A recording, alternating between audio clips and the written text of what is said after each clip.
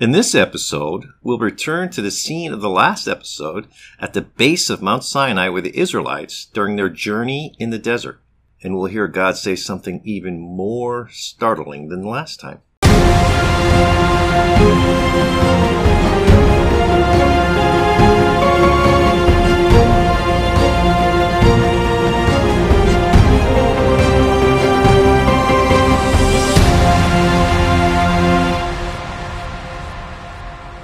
Welcome to the Thoughtful Catholic Podcast. I'm your host, Chuck White. Please join me on an adventurous search for the true, the good, and the beautiful. We find ourselves, like in the last episode, at the base of Mount Sinai with the Israelites. In the 25th chapter of the book of Exodus, God instructs Moses, "And let them make me a sanctuary, that I may dwell in their midst." Sanctuary. Mikdash is also translated tabernacle.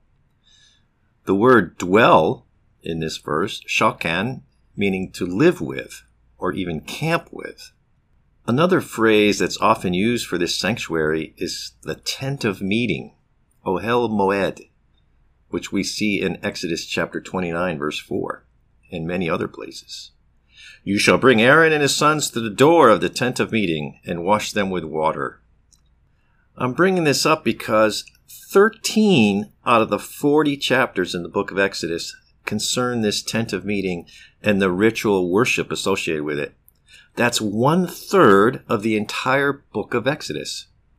If we ignore these chapters, we miss out on much of the lessons of the book of Exodus.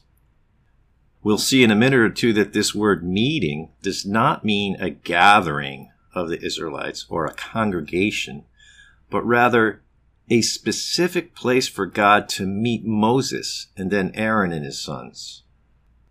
Pretend that we're walking toward this tent of meeting.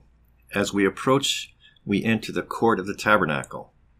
That's an enclosure 5 cubits high, 50 cubits wide, and 100 cubits in length. A cubit is about 18 inches and represented the length of a man's arm from his elbow to the tip of his fingers. So this enclosure, this fenced-in area, was about 75 feet by 150 feet and was about 7.5 feet high. The tent of meeting was on the west side of this enclosure with the opening of the tent facing east.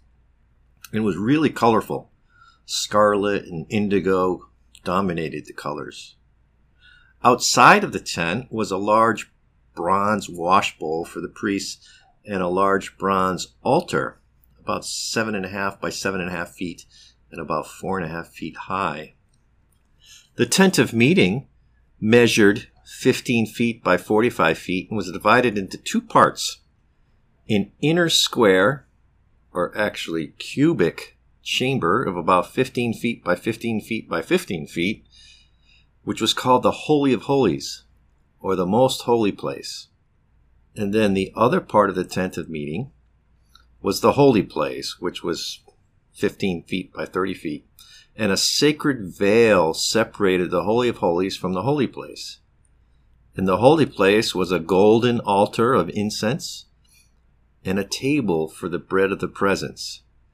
On the other side of the veil, in the Holy of Holies, was the Ark of the Covenant, which contained the tablets of the law, the manna, and Aaron's rod.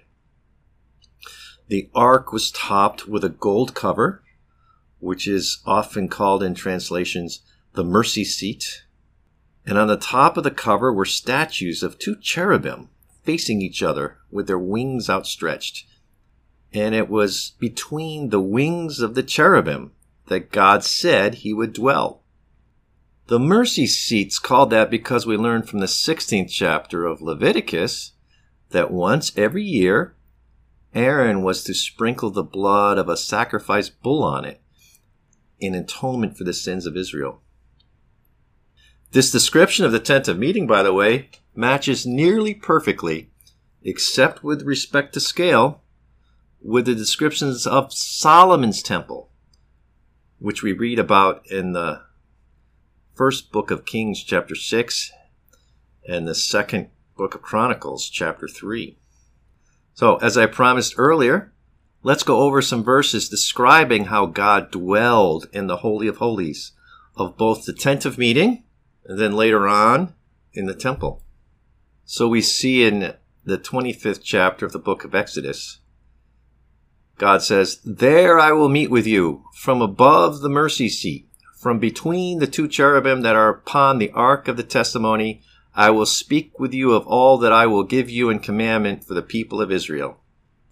Later on in chapter 25, "And you shall set the bread of the presence on the table before me always." Now this word presence is the Hebrew panim, meaning face or faces. That is the bread of the face-to-face, or the bread before my face. And that word panim is the same word that's often used in association with an audience, with a king.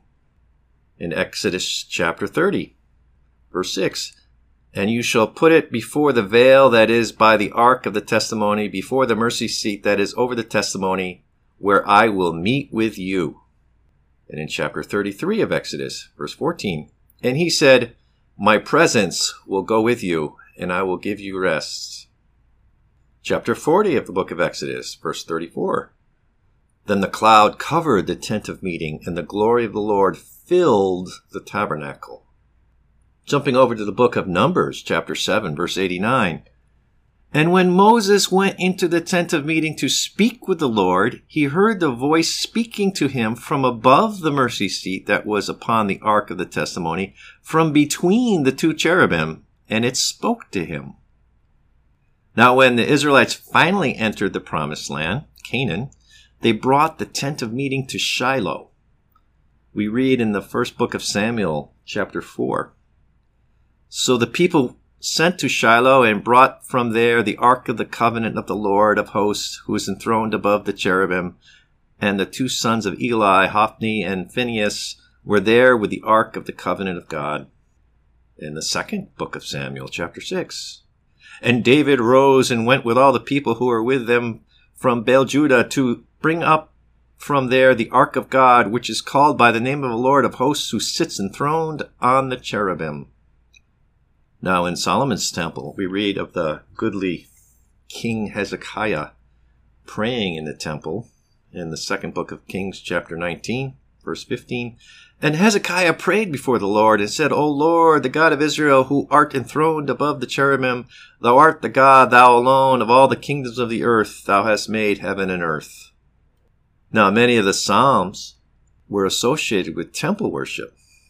And this dwelling in the temple between the cherubim is referenced in those. One is Psalm 80, verses 1 and 2. "Give ear, O shepherd of Israel, thou who leadest Joseph like a flock, thou who art enthroned above the cherubim, shine forth before Ephraim and Benjamin and Manasseh. Stir up thy might and come to save us." And in Psalm 99, verse 1, "The Lord reigns, let the peoples tremble. He sits enthroned above the cherubim, let the earth quake." We read the Old Testament, of course, in the light of the New Testament, or we read them together in a complementary fashion. So we fast forward to the New Testament, where we see the inspired author of the letter to the Hebrews use two words to describe the holy places of the tent of meeting in the temple, which we've been discussing today. He described them as figures, copies, examples, models, types, or patterns. So interpreting this in the light of the New Testament, we see that the ancient tent of meeting prefigured heavenly realities, as well as Jesus dwelling among us and interceding for us in heaven. So God dwelled in some way with the Israelites in the Holy of Holies in the tent of meeting, above the ark and between the cherubim. I'll leave you with this question. If having an abiding, actual presence among the Israelites was so important to God and his covenant with them, shouldn't we expect the same for the church in the new covenant?